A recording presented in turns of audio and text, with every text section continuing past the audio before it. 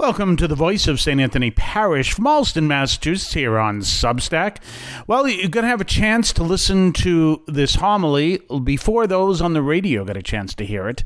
As you know, this is a form of the radio broadcast we do over at WROL 950 AM, 3 o'clock p.m., Monday through Friday. But as it turns out, somehow there was a mix and they put up the wrong show. Maybe because of my fault or their fault, I don't know. But anyway, they put up the wrong show. So you're going to hear my homily from the program originally, except a Substack version, that the people on the radio didn't get a chance. It's now officially ordinary time, although we're celebrating a special feast of Mary that the Pope declared would happen the Monday after Pentecost Sunday, so that's today. But aside from that, we are back in ordinary time, a place we haven't been since Mardi Gras.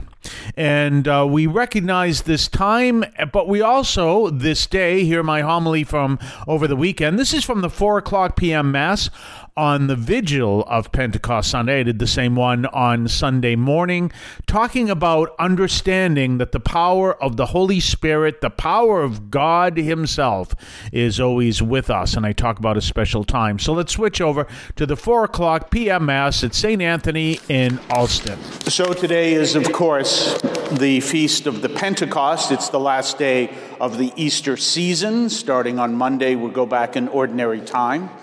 And so it's a time where we recognize the power of the Holy Spirit coming upon the apostles, but the same power came upon us at our baptism and confirmation.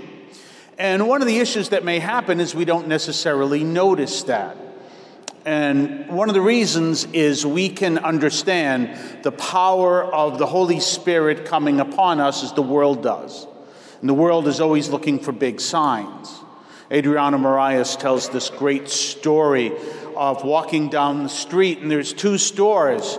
And there's one store that's got all these flashing lights, it's got all the sounds, and it's got all the stuff. We got the best sales, we got this, low prices, da-da-da-da-da. And the next store is just simple clothing store, clothes for sale. And the man walks by the fancy store, and he walks into the simple store. And the man says, "You walked by all of that. Why did you walk into my store?"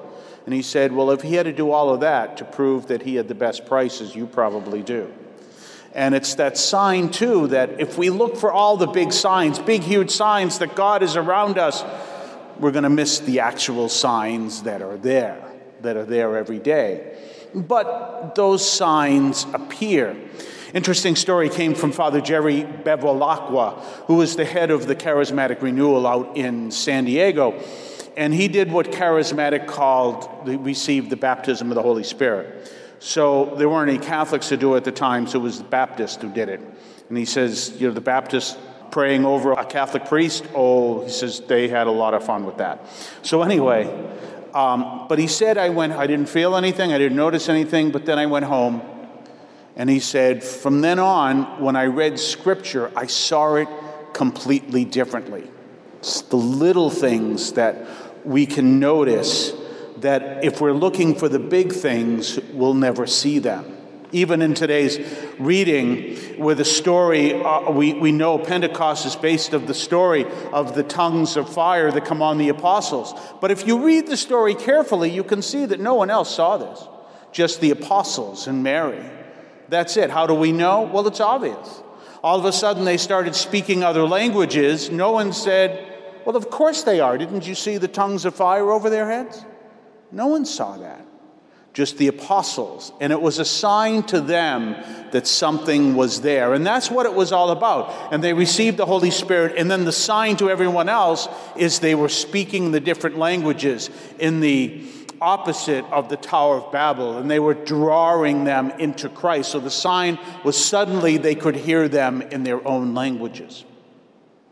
We had an experience at the Cathedral of the Holy Cross back in 2002, Pentecost Sunday.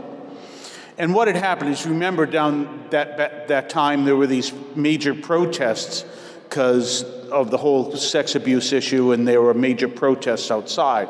What you may not know, because the Boston Globe or none of the media ever covered this, what was happening is the people were harassing the parishioners as they were walking into the church. So they were calling them pedophiles and whores, literally, and yelling at them, "Children, keep hold of your privates. There are priests in there." So it was a very difficult, demoralizing experience every Sunday for the people to go in. And the people at the same time were saying, "You're not going to run me out of my church." They were threatened as to which door they could leave. Now, that was not all of them, it was some of them. And so it was very difficult, and so the people were demoralized. Well, I was working with the Hispanic community and the English-speaking community, but the Hispanic community. And as we were preparing for Pentecost, we said we really have to be people of prayer for this Pentecost, especially with everything going on. And so we did the Holy Spirit novena, similar to what we've been doing here, and we encouraged them to do the novena. And about halfway through the week, Sister Celeste, who was one of the greatest nuns I ever worked with, a real character, so very good, but tough nun, and she was very nice. And one of the things that she said, she came to me, she says, "Father, we got a problem." And I said, "Well, what's the problem?" She said, "We have no choir for Pentecost Sunday." I'm like, how can we not have a choir for Pentecost Sunday? You realize music is important in every Mass. And no matter what Mass you do, it's very important, including, obviously, the Spanish Mass, the Spanish language Mass. They said, "We have no choir." I said, "Well, how are we going to celebrate? In the midst of all of this and everything going on, how are we not going to have a choir?" She says, "Well, there's some kind of wedding going on, and the choir is going to be, it's one of the relatives of the choir, and they're all going to be there, and they're not going to be here." She says, "What I'm going to do is I'm going to try to put together a small group, see what I can get, and see if we can get a choir together." And I said, "Sure." And so anyway, it came time for the Mass. And sure enough, she put together a small choir. Well, I began the Mass as normal. The choir was good and everything was fine. And then it came time for the homily. And when I came into the church, the choir was singing, which I have to admit to this day, I can't remember the song, but at that time I did. And it was very powerful lyrics. And I said, this is kind of interesting. It really kind of touches on our issue and stuff like that. And I said, let me start my homily by, let's just read the lyrics. Now, you know how that goes. We start reading the lyrics. It's very simple. I pick up one bread, one body. We all go, one bread, one body, one Lord. You know how that goes.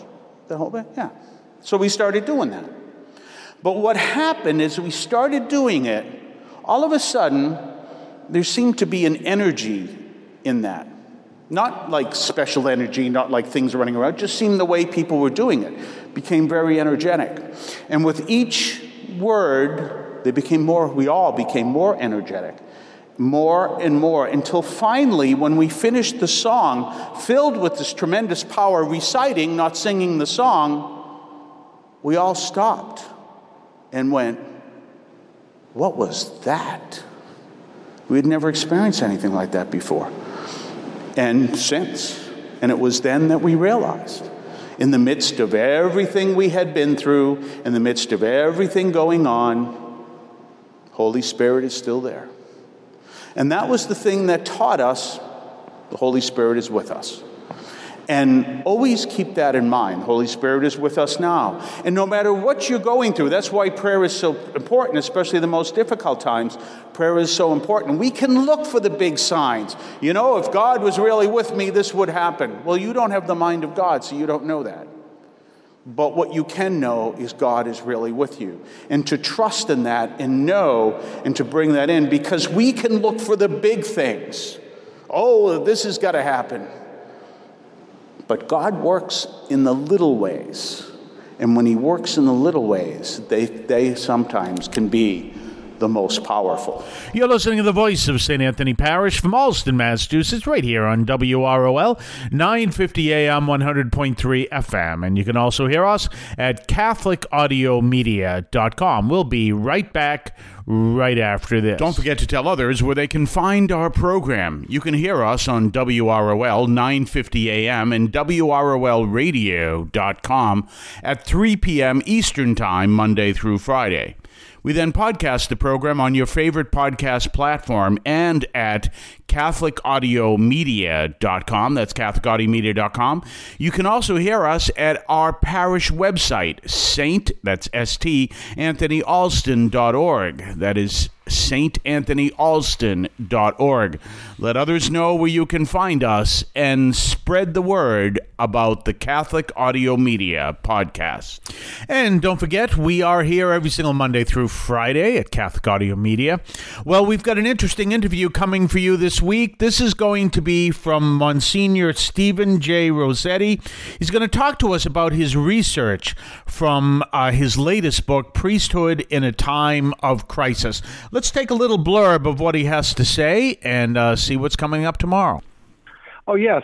Matter of fact, when you look at wellness and morale issues of clergy, Protestant, Catholic, in many different countries, I look at surveys in not only U.S., but the UK and other places, it's very similar. I mean, there are slightly different, of course, but that notion of what it's like to be in ministry and assist people in a religious context is translatable across denominations. And of course, that was Monsignor Stephen J. Rossetti, who I spoke to, and we're going to be airing that entire interview. That'll be on tomorrow, Tuesday, Wednesday, and Thursday. So tune us in for that great interview I had with Monsignor Stephen J. Rossetti. And again, from his book, Priesthood in a Time of Crisis. And it's relatable to all clergy, and also lay people. We talk a lot about the isolation many lay people suffered during the pandemic. So tune it in. In the meantime, have yourself a blessed day, and we will see you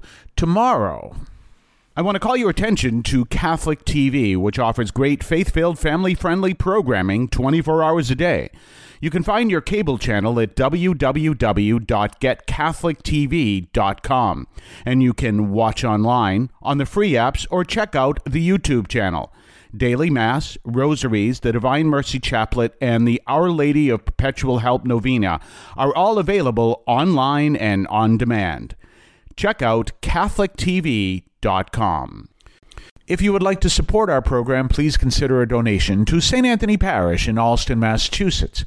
There are several ways to consider this. One is to purchase any of our merchandise, which you can find at the shopping tab at CatholicAudiomedia.com.